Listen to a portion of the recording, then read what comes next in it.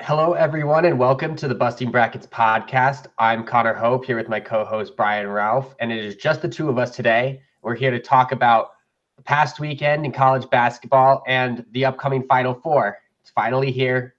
Biggest stage in college basketball in Minneapolis is about to be entered. Play is about to be started. Brian, it's hard to believe that we're already at this point, you know? No, absolutely. Especially with, this past weekend, these Elite Eight games, it's the best Elite Eight I think I've ever witnessed. What about you? Yeah, by margin of victory, it was the closest Elite Eight in terms of the margin of victory combined of all four games of any year of the NCAA tournament. And we had talked about last week, with the lack of upsets in the first round, that it left a lot of good teams for the second weekend, and we were hoping we would get good games, and it certainly delivered. No, absolutely. And I think it's going to be a little bit disappointing. Some of the teams that went out, obviously some of the biggest stars in the tournament all lost this weekend. Gonzaga, Rui and Brandon Clark, you won't get to see them in the Final Four. Zion Williamson, RJ Barrett, won't get to see them. Carson Edwards is gone. Just cancel the rest of the season if Zion and Duke's not playing. Cancel the rest of the season. But these games were great. I just wanted to get your, a sense of what was your favorite game so far through the first, let's say, all the rounds, first four rounds. Well, I think you have to pick Virginia Purdue just in terms of the entertainment value and the level of basketball and shot making that we saw. There was the obvious ending, and Mamadi Diakite hitting that shot to force overtime. That I don't know how he got the ball. I don't know how Virginia ended up with the ball in the backcourt with 2 seconds left and won the game. But just the shot making really from the whole second half through. It was just back and forth, trading punches. Carson Edwards would come down, hit a three. Kyle Guy and Ty Jerome would answer him on the other end. It was just high level, really fun basketball. And it was the kind of game that the tournament had been lacking to this point, I think. Yeah, we've definitely had some moments, Tremont Waters hitting that layup at the end of regulation or at the end of the game to win the game for LSU and some other big moments, but nothing really quite like that where the entire game was just fun to watch.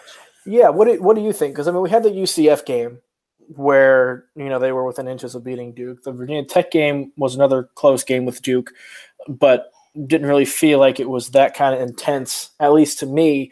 What was your favorite game? I'd have to go the same as you, that Purdue Virginia game.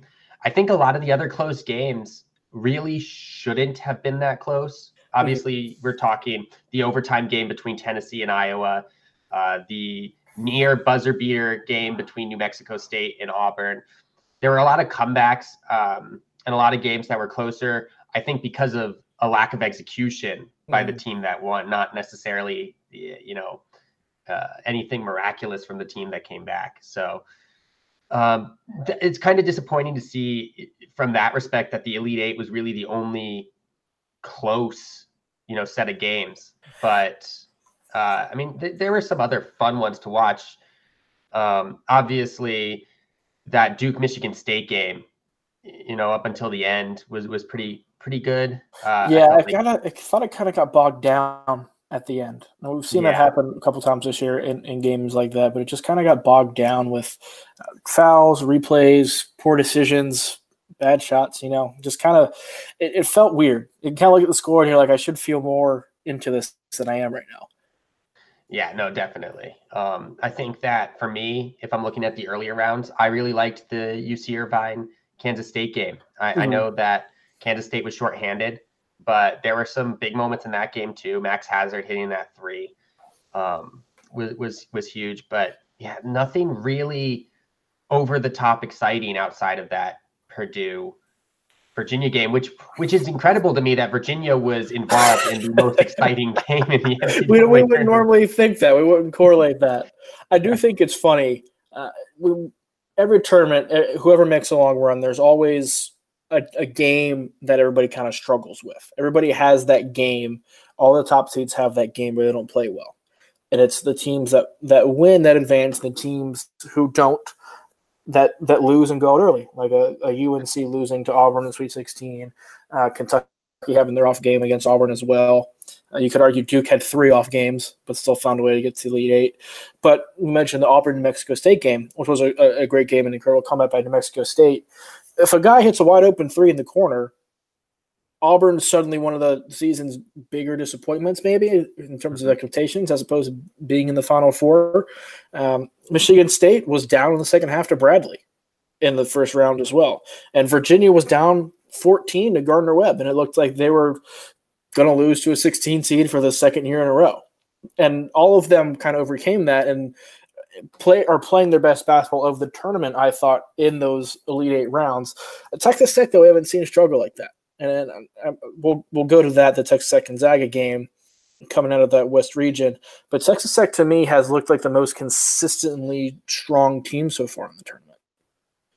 Yeah, I think what benefits Texas Tech, and you definitely saw it against Gonzaga, you saw it against Michigan, is that they, whether it's their no middle defense or the fact that they can win if any of their players are hitting shots. They can go with Jarrett Culver. They can utilize Mooney or Davide Moretti.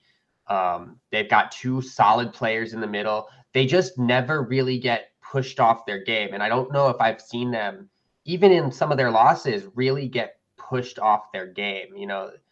Their offense has struggled at times this season, but they've just they have that mental fortitude that I don't think we saw with a lot of, the other teams.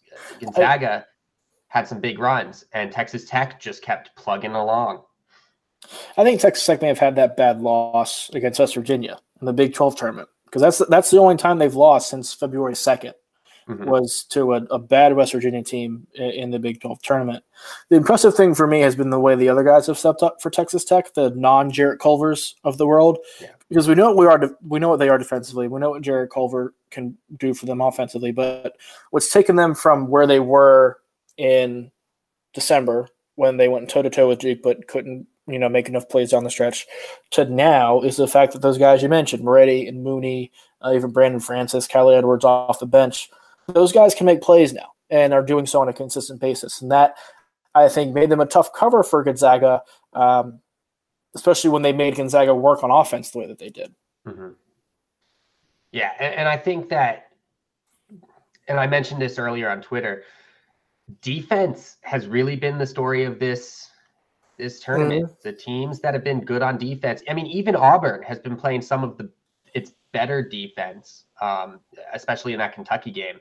Yeah, I was going to say that's how they beat Kentucky. They'd kind of gotten here because of their hot shooting, but we're only, I think, 7 of 23 from 3 in that game. Like, it wasn't a absurd shooting effort that won them that game. It was the fact that they sort of out-gritted and out-defended a bigger, more talented Kentucky team. Yeah. And I mean, I know people right now are talking about experience, especially since the 4 Final Four teams have very little in the way of freshman production. Yeah. I mean, Kihei Clark for Virginia is the only freshman in their rotation, really. Aaron Henry has come up and played a role for Michigan State, but he wasn't necessarily one of those top-end recruit kind of guys, and he's still a role player on that team. Auburn doesn't really have anybody, and Texas Tech doesn't really have anybody that makes a significant impact, except for maybe Kyler Edwards, who's their 7th or 8th man. It is an ode to experience, and there is something to be said for when you get in a tournament situation, a one-game scenario, where in a tight game, having that experience makes a difference. And I think we can go back to that Michigan State Duke game and just look at who was more comfortable making plays when they needed to down the stretch. Michigan State executed at a really high level running sets, and that got open shots.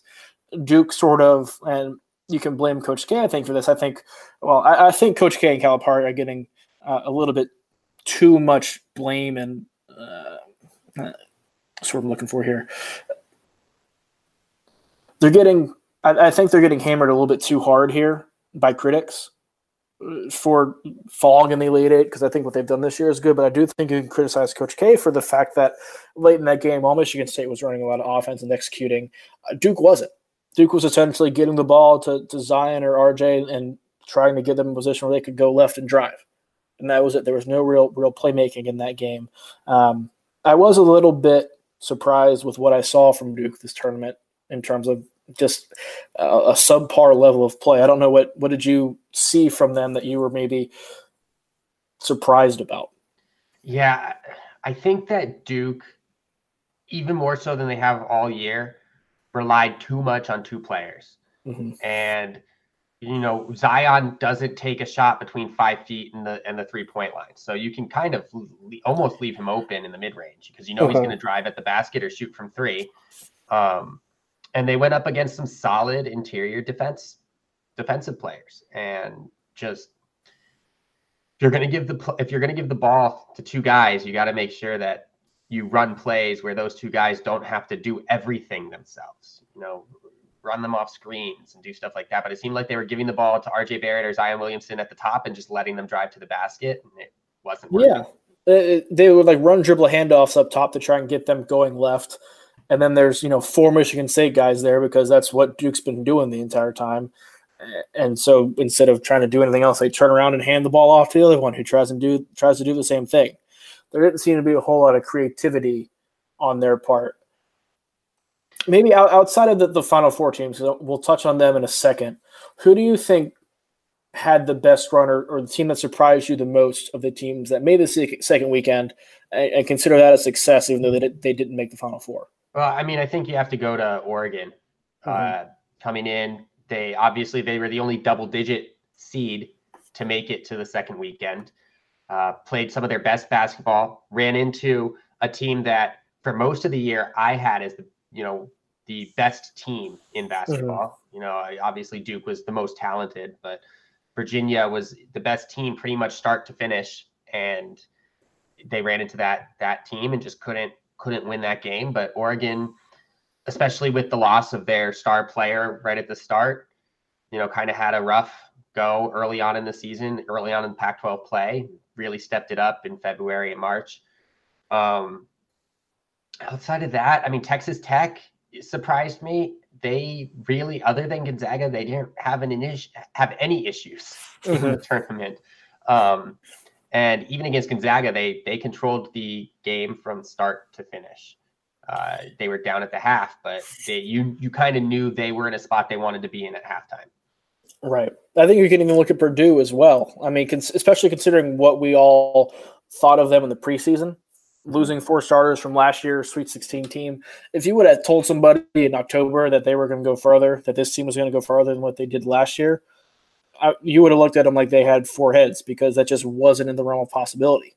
And you got to give a ton of credit to Carson Edwards, obviously, for what he was able to do. Matt Painter, I don't think got enough credit for the job that he did this season with that team.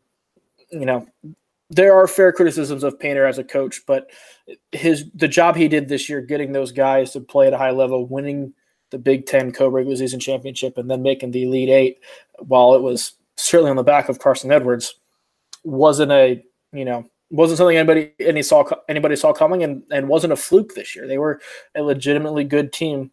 Well, when Edwards played well, but they were a legitimately good team. Yeah, and I think if you look at the teams that lost, outside of Purdue, because obviously they have to use Carson Edwards more than any other right. Any other team needs to use an individual player. The 3 teams that lost all kind of kept feeding the same hand, and even when it wasn't working. Yeah. Gonzaga, they were passing up open threes to try and get the ball to Rui, and he just wasn't. He would run into 2 guys on the interior, throw up a bad shot, and the ball would be going the other way. Brandon Clark only had 10 shots. He made 7 of them. Right. And Josh Perkins had a relatively good game, but just had that one, as he called it, boneheaded play at the end, and that's how he's going to be remembered for this tournament. But Kentucky kept going to PJ Washington, which was working, but they really didn't get anything from Higgins. and Travis was decent, but he was shooting efficiently, just didn't get a lot of shots. Yeah. And then obviously Duke with RJ Barrett and Zion. Well, I want to touch on this with Gonzaga because I think Gonzaga, Duke, and Kentucky, with those Elite Eight losses, obviously all three of those programs have national championship aspirations, Final Four aspirations every year, and all three have kind of been looked at with this Elite Eight loss as being a big disappointment. Which one of those do you think may have been the biggest disappointment? And since you follow Gonzaga so closely, what do you think that this loss means for the Gonzaga program, if anything? I think that this is the first time heading into a season where Gonzaga really had national title aspirations. Mm-hmm. Heading into 2017, you knew they were going to be good, but I don't think anyone really expected them to be as good as they were.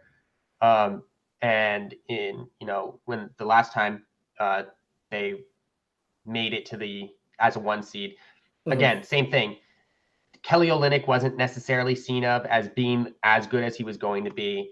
Right. You knew Kevin Pangos was going to be pretty decent, but this was the first time where heading into the year, they really had those national title aspirations on their shoulders. They should be disappointed. I think that right now they're in a sort of a spot where next year they're going to take a bit of a step back. They're going to lose their starting point guard, who's been really the one constant over the last 4 to 5 years in Josh Perkins. Brandon Clark and Rui Hachimura are probably gone. Killian Tilly is probably gone, so they lose their entire front court.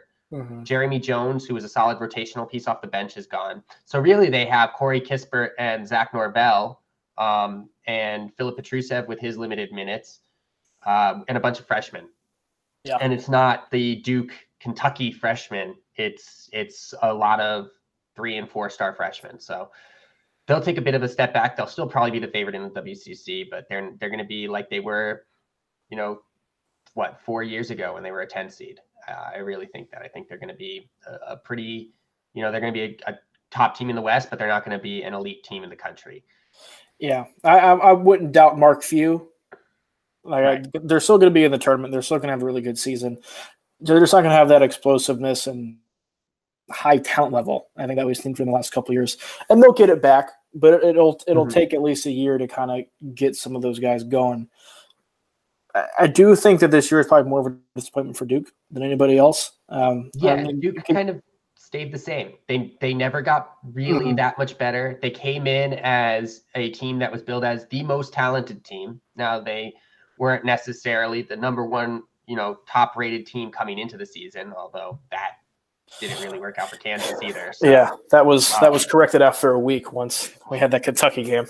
Yeah, but I think that heading into the tournament, and I had mentioned it earlier, it looked like they were set up to make a Final Four, mm-hmm. and they just never performed. I mean, you expect them to blow out UCF. You expect them to beat Virginia Tech by double digits. Yeah, that Michigan State game is probably going to be close, but you expect them to beat Michigan State. And the fact that they didn't, and the fact that they had, 3 of the top 5 draft prospects in the country on that team and never developed the bench, never allowed the bench to really get any sort of momentum going, hurt them in the end. And I think that this could go, for as much as I don't think Coach K should be hammered for losing in the Elite Eight, I think that this could go down as one of his less impressive coaching jobs as a coach, in the last 20 years. Oh, for sure. And, a lot's been made of the Duke team and what went wrong and all of their flaws, all of which are true. And you'll hear about. My big thing with this team, though, that I think has kind of been undercovered has been just the lack of confidence that everybody outside of Zion and RJ showed down the stretch of the season. We go back to January when they were steamrolling people. Trey Jones was contributing. Reddish was contributing even though he was struggling. Jack White wasn't in his 0 for forever slump from three-point range. Javin DeLaurier wasn't fouling out every time he came on the court. Marcus Bolden was playing at a high level. You had guys who were contributing, and then as the season kind of went on and they became super reliant on Zion Williamson and then RJ Barrett, you saw those guys, the role players, take a step back and be unwilling to contribute. be unwilling to step up. They were very content with just passing the ball to Zion and RJ whenever they could and standing in the corner. And that was something that they never were able to snap out of. It would have helped, I think, too, if Cam Reddish had played like a top 5 pick, because he didn't at all this year. I think Reddish's play was one of the biggest disappointments of the year. I think he finished the year shooting below 33% from the field and had 96 turnovers to 70 assists. And I know he's not a playmaker, but that's not efficient basketball at all. And to be a third option and to not have the entire weight of the team on you, to put up those kind of numbers is not a good sign indicative of I think, what he's going to do moving forward. I would be scared to touch him with a lottery pick in this draft. I know he's got all the physical ability, but he didn't show anything this year. Yeah. And I think that the issue with it, and I think this kind of speaks more to the youth, and that this is where inexperience really hurts teams, is that they were really hot, then Zion goes down. Then they lose to UNC, they lose to Virginia, they lose to the top teams. Right. You know, they did beat Syracuse at Syracuse, but other than that, they lost to the top teams in the ACC. And Syracuse wasn't a top team, but they were a tournament team. And, you know, it hurt their confidence. And then Zion comes back and they win the ACC tournament.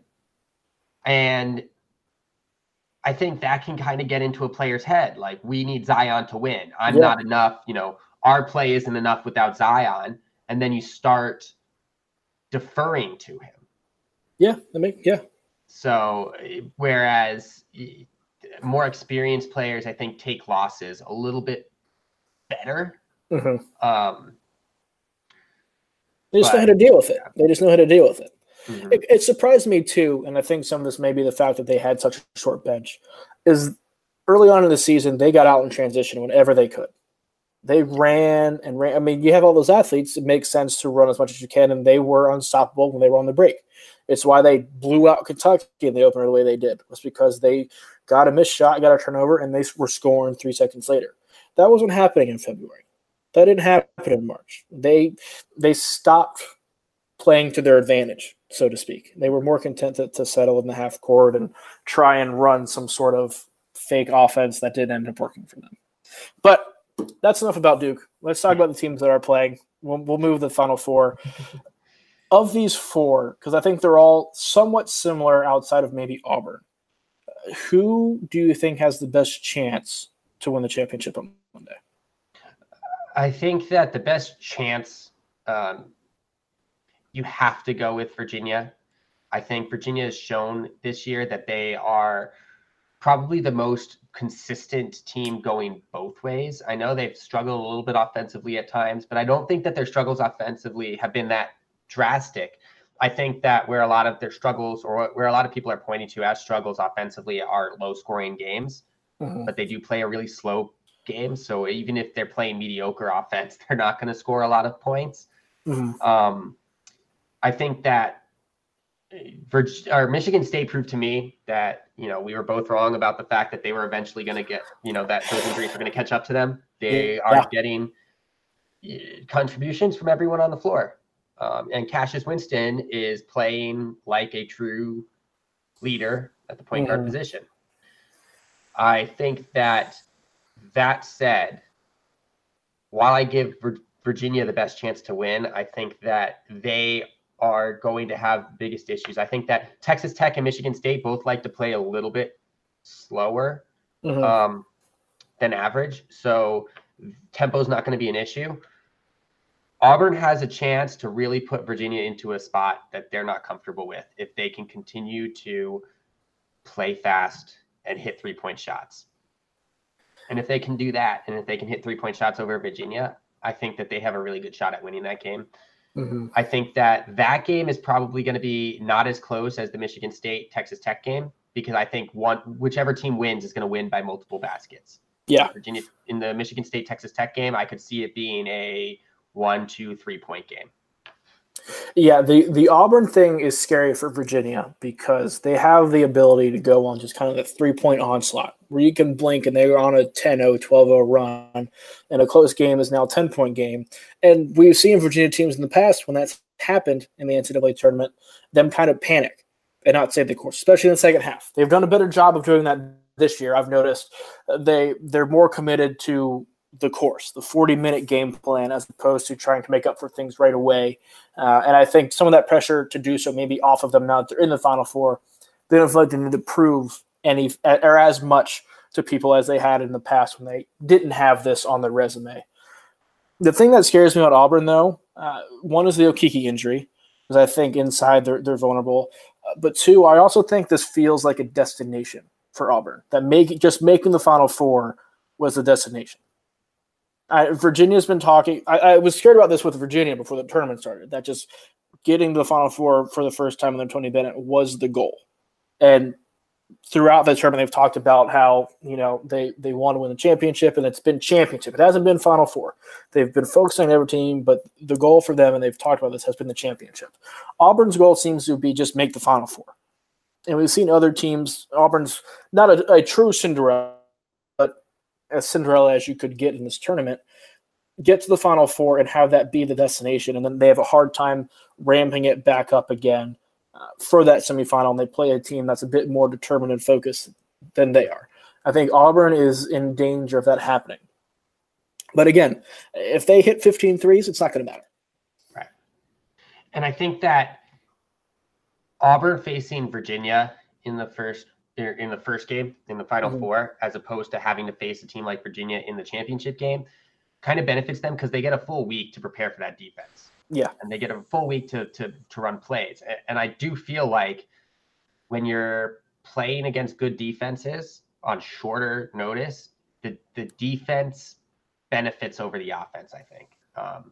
Because all a defense has to do is run their defense and play solid defense, where an offense has to, in 2 days, come up with a strategy, come up with a game plan to score against that defense. And that's where Gonzaga really ran into issues, is that they seemed to have this game plan set and they just didn't have enough variety in what they were trying to do. And I feel like their shooters wanted to, they had this game plan in their mind and they weren't willing to shoot. So I feel like Auburn can win that game in the Final Four. I don't think they can win the second game. I agree. I think on top of just the pace factor against Virginia, it's the fact that they're a lot more athletic in the backcourt. Jared Harper didn't have any problem driving around Kentucky's guards and getting to the rim when he wanted to. And he's kind of been a wild card for Auburn this year. He can play very out of control and kind of take Auburn out of some games. But when he's on, he's one of the better point guards in the country. And the way he went around Kentucky's guards makes me scared for what he has potential of doing against Kyle Guy and Ty Jerome, who aren't necessarily the most fleet of foot guys, despite how good they are. I think Keke Clark's going to be a major factor in that game because he's the guy they're going to put on Harper and task him with staying in front of him, kind of like they did with Carson Edwards. And I think he can, but then it comes into, okay, who guards Bryce Brown? Do you put DeAndre Hunter on Bryce Brown and then have, Guy or Jerome guarding, Purifoy or somebody who could, potentially get bodied down low? I think Auburn can present matchup problems that way. But I also don't know if they have the discipline to keep up with Virginia. Like, I don't think they'll be able to stop Virginia offensively at all. No. Yeah, so no, I agree. Yeah, it'll be interesting to see. I agree. I think Virginia goes into this as the favorite and as the only one seed. I think that's to be expected. But I keep talking myself into this Texas Tech team.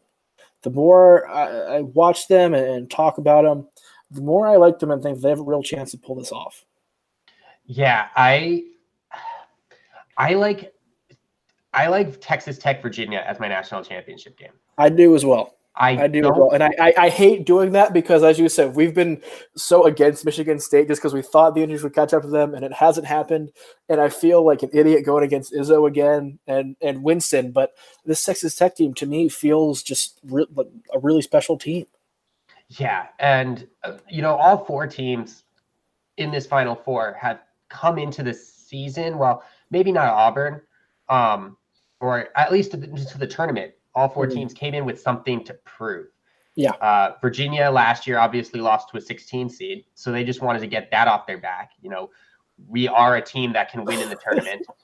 Auburn opened up as one of the top teams in the SEC, one of the favorites to make the Sweet 16, really struggled for most of the year, and came in as a 5 seed and had to work their way through. Texas Tech opened the year as the pick to finish 7th in the Big 12 after losing all that talent. And there were still questions about them entering the tournament. I mean, they were a top 10 team and were essentially the only top 10 team that nobody was talking about as a true competitor in the NCAA tournament. How much of that, though, do you think was the fact that they're Texas Tech? And that if they were like an Iowa State or somebody, that they would have been talked about a lot more than they are? I think a lot of it has to do with that they're Texas Tech. I think a lot of it has to do with the fact that people viewed their conference championship, regular season championship, as a result of the Kansas situation, not as a result of Texas Tech. So I think, but they had to prove that they belonged. And Michigan State, obviously you and I both doubted them because of the injuries and the fact that they had to play Duke to get to the Final Four. So they all had something to prove, and now they're here. So now it becomes who has the motivation, who has the composure, who has the wherewithal to withstand 80 more minutes of basketball, and they'll win. I like Texas Tech. I think they've remained composed, the most composed throughout the tournament.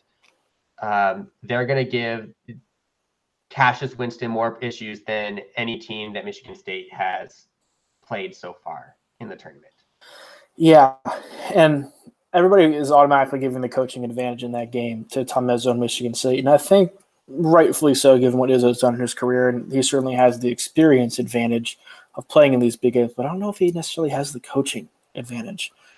Chris Beard is excellent, and if you take kind of Izzo's resume out and Beard's resume out and just look at kind of what they've done this year, I think Chris Beard wins that kind of one-off battle for just the season. And obviously it's not just a one-season deal when it comes to the careers, but to think about what Beard's done, it's only his 4th year as a Division I coach. He's made the tournament 3 times. He's won a game 3 times. He's now been the Texas Tech's only 2 Elite Eights in school history, and the only Final Four in school history.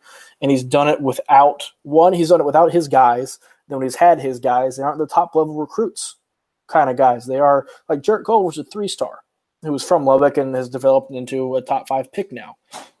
Beard, I think, deserves a lot more credit than he's getting. And I think while you can say Michigan State has an advantage in that area, and I'm not necessarily inclined to disagree with you given what we've seen from Izzo again. But I don't think there's a real gap there. I will say this, as a Gonzaga fan, this is the first NCAA tournament loss where I felt that Mark Few was just outcoached. Because some of their past losses, the loss to Duke, Duke just had more talent, and they went on to win the national championship game. UNC, you could argue that they had more talent, they had more experience, and more size. Last year, they didn't have the ability to spread the floor against Florida State. There was no real answer, but I didn't feel like he got out coached. This was the first time where I genuinely felt like Texas Tech just had a better game plan to deal with Gonzaga than Gonzaga had to deal with them. And it was the first time where the players looked lost on offense. Yeah, and the thing is, it's not any one thing Texas Tech does that wins them games. I mean, obviously their defense is great, and that's what they hang their hat on. But, there are certain games where Tariq Owens goes off.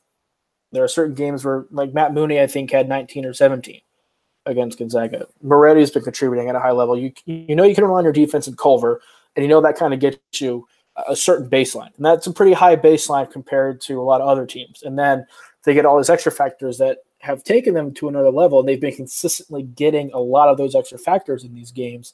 And I don't know if they necessarily slip up and have that next performance like they had against West Virginia in that Big 12 tournament game. Yeah, and I think where Michigan State's going to have to win, and it's where I felt like Gonzaga had to win, where Michigan had to win, was their defense needs to be flawless.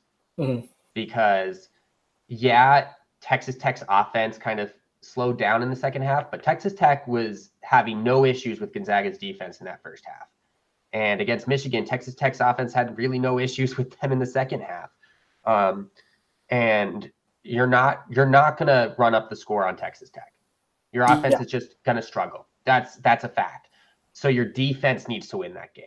And I'm not sure that – I mean, Michigan State's defense is a top 10 defense. I'm not sure it's good enough to win. Yeah, I'm interested to see, too, because Cassius Winston had a lot of success against LSU and against Duke. I mean, he's had success against everybody, but he had a lot of success in those two games, getting past his initial defender, getting into the lane, drawing a second defender, and then dishing it to the big guy, whoever's man came to help when he drove, dishing it to that guy for an easy dunk or a short jumper or out to the three for an open three. That's kind of been his game plan and a thing that Michigan State has used all season long, and especially in this tournament, to gain an advantage. Cassius Winston makes a play. Texas Tech is sharp enough in their rotations to where the help that comes for the helper is normally there. Mm-hmm. You're going to have to essentially think 2 or 3 moves ahead in terms of the defensive rotation to find the open man. Because Texas Tech makes theirs. And good point guards know kind of where when the help comes, where that guy's going. And even a guy's experience as Winston is in this case, where the helper's help comes from, he knows where that guy's going to be. And a lot of times Izzo has it to where it's on the same side as a drive, to where there's, the open guy who they want to hit in the paint, the big man. And then if a help comes for him, that guy's usually coming from the same side corner or wing, or leaves an open 3-point shooter. Texas Tech is going to limit those opportunities for Michigan State, where simply they beat the rotation. Because Texas Tech's rotations on defense are so solid, they cover everything as well as you possibly can. And I think Michigan State's best chance, and I don't know how big of a chance it is, but I think their best chance is if Winston is able to consistently beat the rotation. Right. And no one really has yet. And that's kind of the scary thing. And that's the thing, is that Texas Tech invites you to get by that original man. Right. They just make sure that you do it along the baseline. Yeah. And so it's almost like at points it's a false sense of security. I beat my man, and there's 2, 3 more guys with hands in my face. They use the sideline as an extra defender, which is crucial to that system. Mm-hmm. And so I feel like their best offense was in transition, because it didn't allow Texas Tech to get into their defensive sets. Yeah. And their second best option was, when it worked, when they weren't turning the ball over, was trying that high-low game. And just Texas Tech is so long that it's really hard to make those high-low passes. But when you do make those high-low passes, they really don't have an answer for it. Mm-hmm. I don't know. I mean, I haven't watched Michigan State enough really to analyze how good they are in the high-low, but Gonzaga is one of the best, and they were struggling with it as well. Their big men are good playmakers. They're comfortable with the ball. Mm-hmm. So getting the ball to the high post is going to be a key for them. And Izzo is going to try and find a way to have that happen. But Kenny Goins and Xavier Tillman are good with the ball in the high post. It's just a matter of getting it there. Mm-hmm. That could be the problem. Yeah. So I think we agree Texas Tech's winning that game. Mm-hmm. We have Virginia beating Auburn. Right. Somewhat similar style matchup in the championship game then with Virginia and Texas Tech. Who would you give the edge to? It depends on which Texas Tech team shows up. They were in the first half, I was kind of fine with how close it was, because none of the shots Texas Tech was hitting were really that wide open. Mm-hmm. They were just hitting shots. They hit 3 or 4 contested threes in that first half, and not like a late contest. They had, a Zach Norvell or a Brandon Clark in the face of the defender and hit a contested 3. Mm-hmm. And that's really what they're going to have to do against Virginia to beat that defense. I think Texas Tech's offense may be better equipped to beat Virginia's defense than the other way around. I really don't want to say Texas Tech wins the national championship, but I from what I saw, I was impressed. Mm-hmm. Yeah, I've gone back and forth on this one, and I think the difference in the game is going to be DeAndre. Should they play? The difference in the game would be DeAndre Hunter's ability to limit Jarrett Culver offensively, because I think where teams beat Virginia is with their athleticism in the backcourt and neutralizing Guy and Jerome defensively. Texas Tech doesn't have that advantage with Moretti and Mooney. Both of them are good players, but I think you'd take both Guy and Jerome over them every time. Mm-hmm. Culver is the guy who makes the difference and allows those guys to get open shots and be effective in their roles. And I think Hunter is somebody who can slow him defensively. Mm-hmm. It would be a game I think we see played in the low 50s, just kind of one of those ugly games everyone complains about college basketball afterwards and why it's not as fun as the NBA and blah, blah, blah, blah, blah, blah. You know, all the same stuff we every time defensive teams play each other. So I think I would still take Virginia in that regard. But I do love this Texas Tech team. Mm-hmm. I think it would be close, maybe one or two possessions. But I would take Virginia and just sort of the added drive, I think, making a difference at some point in that game, and then winning maybe 54-51.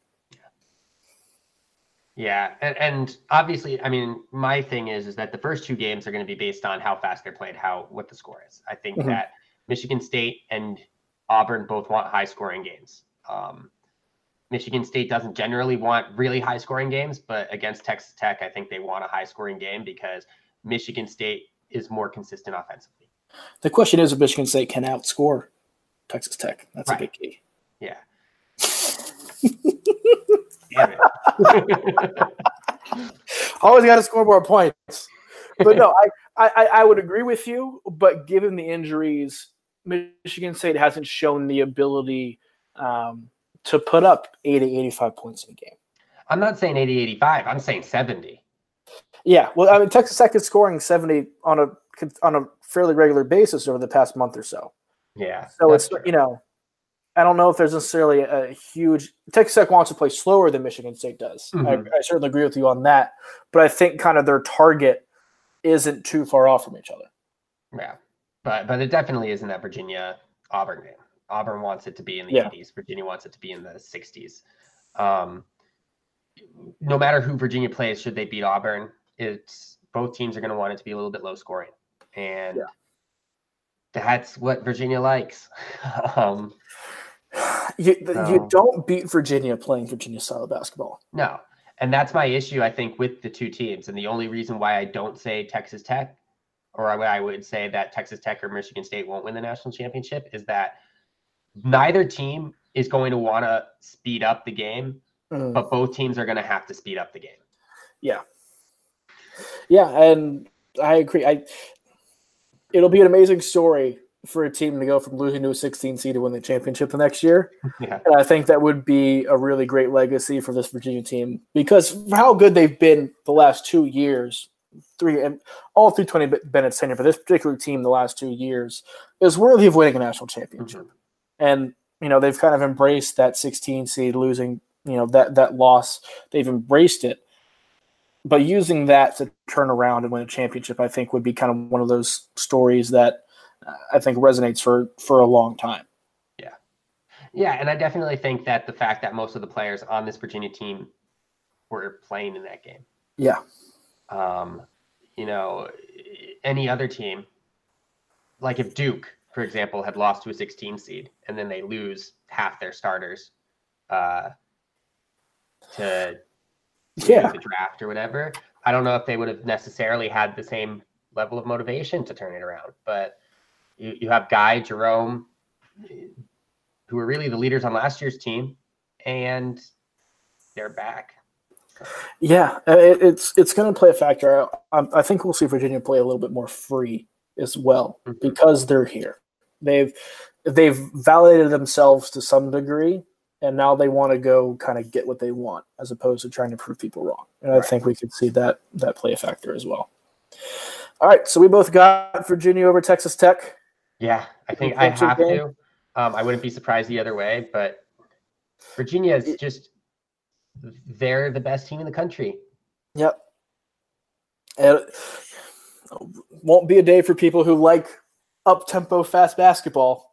But I think it would be a well-played game and one that would bode well for college basketball, rewarding a program that's kind of been on the rise and one of the better young coaches in Tony Bennett. So I think we'll see that, and it would set the stage for an interesting offseason, I think, as well. Which is already starting. Can I just talk about that? I mean, we've seen coaching carousels and transfers already popping up, and way earlier than last year, way earlier than any year I can remember. People are ready to go on it. They've haven't waited till there's an official end of the season. As soon as they get a chance to, they're making the pull. Yeah. Well, I guess we'll touch on that. Touch on that real quick. Next week, I know after the season, we'll recap the championship game and talk about some more of those coaching carousel changes, things to expect in the offseason. But so far, what do you think has been your most interesting move, whether it be a coaching hire or a grad transfer recruit or just a recruit different transfer who could make an impact somewhere? Well, I think the most interesting story is going to be the fact that UCLA might not find a good hire. Yeah. I think for as much as Alford disappointed the fan base, the fact that he got to the Sweet 16 in over half his seasons there, and really was on the hot seat from day one, for a program that is a blue blood but hasn't played like a blue blood in 10 years. Yeah. A lot of top coaches are going to stay away from the program. I think that, the most interesting move for me, obviously, is UK signing Calipari to a lifetime contract. I was happy that happened. I think that's kind of a perfect marriage, those two. And, I wouldn't see them moving on from him anyway. So why not just pay up and take care of your guy? Yeah. The two that it didn't surprise. Well, one didn't surprise me. I think Nate Oates is a home run hire for Alabama. Oh, yeah. The one that surprised me, and not so much that the school wanted him, but that he wanted the school, was the Kyle Smith to Washington State. Yeah. I thought for sure he would be the next in line for that Cal job, considering he has recruited to the Bay Area, and Cal, has been at the bottom of the conference. So it's not like they're in any position to want a fantastic coach. But I think that he'll do good at Washington State. I think the expectations are low there. There's less pressure for sure. And I think when you're making a jump from a San Francisco, I think that can play somewhat of a factor. I don't think Cal's a school that has ridiculous expectations by any means. They went out and hired Mark Fox. Obviously, it's not huge expectations for them, but they want to get back to the Pac-12, back to the top of the Pac-12 fairly quickly, right? Yeah, but they may not have the resources to do so.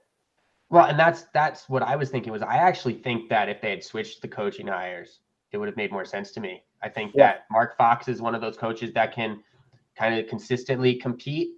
Won't necessarily put you over the top, but you'll be competitive, which is the perfect coach for Washington State. Mark Fox also isn't looking necessarily to keep jumping up, so he could stay in Pullman for a long time. And I think that the ability to recruit to Cal is a little bit better than Washington State. Kyle Smith knows the Bay Area recruits better than Mark Fox probably does.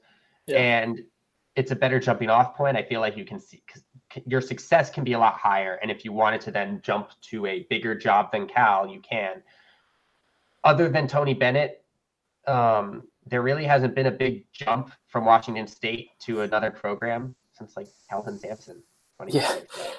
I will say the bar at Washington State for success, where you would be able to then get credit for it and then jump somewhere else, is a lot lower at Washington State. If he somehow leads Washington State to an NCAA tournament, he would have any job he wants because he took Washington State to the NCAA tournament.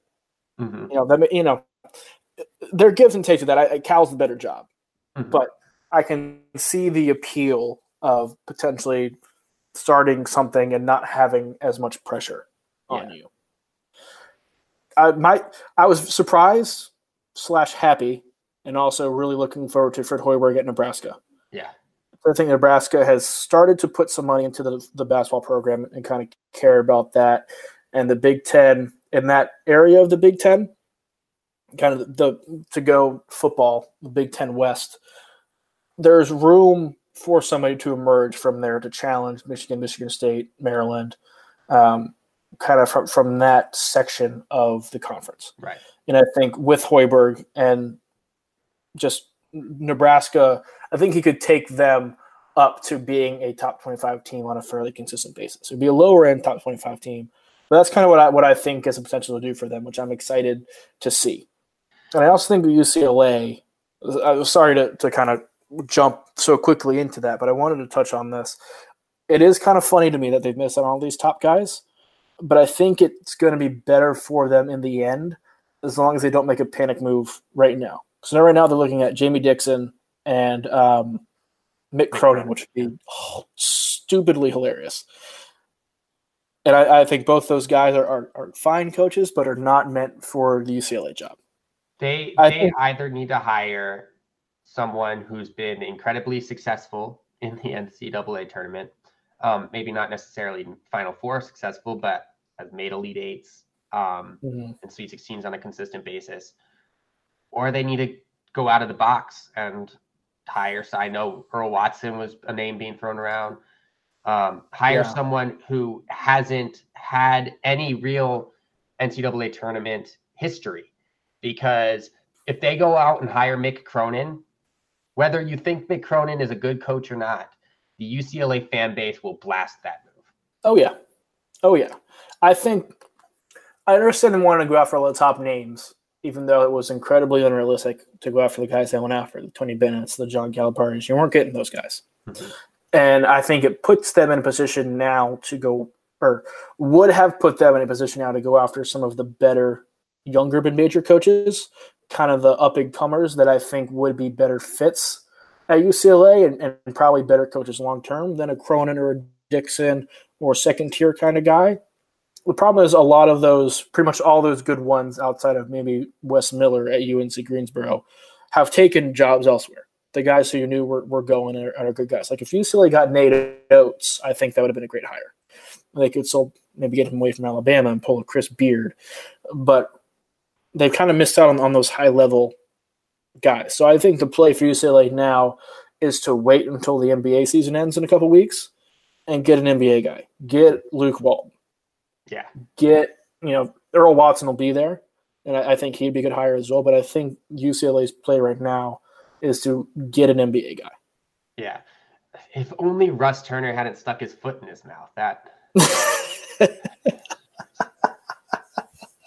I mean, you can do that as a coach. I have no problem with that. Just don't say you did it, or at least apologize and pretend like you care. Because he's a damn good coach, and it's just frustrating when coaches put themselves in positions where they can't move up.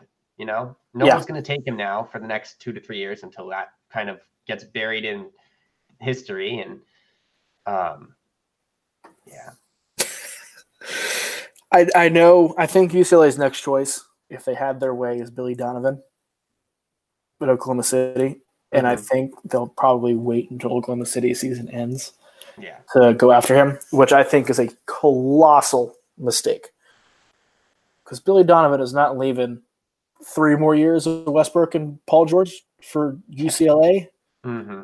At least 3 more years, because they're under contract for 3 more years. He's not leaving that willingly to go to UCLA. An interesting name. I don't know how realistic it is to expect anyone to really make a play for him. Brad Stevens is struggling with the egos of the NBA, I think. He's a good coach, but not necessarily a good mediator of egos. That said, UCLA is going to, by nature, have egos. So the problem in Boston is not Brad Stevens. No, it's not. It's a certain Kyrie Irving who thinks he's better than Brad Stevens, which is not true. Yeah. I think I understand UCLA wanting to go after him, but I think the Celtics have a front office with Danny Ainge who knows Brad Stevens' value and knows that maybe they need to make some roster makeup changes, kind of shake things up there because the coach isn't the problem. Yeah, he may not be having a great year and have because no one there is having a fun year, but gets to the playoffs and they win a series or two, narrative completely changes. So I think it's natural for UCLA to have that pipe dream, but I wouldn't hold out hope. No, I think that honestly, if I were UCLA, realistically, I think Luke Walton is probably the best choice. The thing with Luke Walton, though, if you wait long enough, that Arizona job is probably going to come open after the FBI trial. Yeah. And that's what you don't want to have happen. I think it depends on what the NCAA ends up doing with these programs, because what coach is going to want to take a job with a program that's sanctioned? Yeah, that's true. That's very true. I think Will Wade has a chance of surviving, depending on what comes out. If any minor thing damning comes out of that for Arizona and Sean Miller, he's done. Because that school, I think, is past its point with him and dealing with all this crap they've had to kind of put up with for the last 2 years. Yeah. I think just one little thing comes out, they're just going to be over it. Yeah. No, definitely. That's going to be the next. I mean, we're not going to have basketball between Tuesday night after the women's championship and November, but we're going to have a lot of stories to follow because it'll be good. And we'll be back on after the championship game talking about that, looking ahead to all the offseason, all the big coaching changes, get more in depth on all of it, and look kind of ahead to some of the big storylines and maybe teams to watch for next year. I think that would be fun. Yep, definitely. So we'll be on next week. Obviously, we're going to have a lot to talk about with the championship game. We're also going to probably be giving our season end awards, best player, best team, most surprising, stuff like that. So stay tuned for that. With that, I'm Connor Hope. For my co-host, Brian Ralph, we will talk to you guys next week.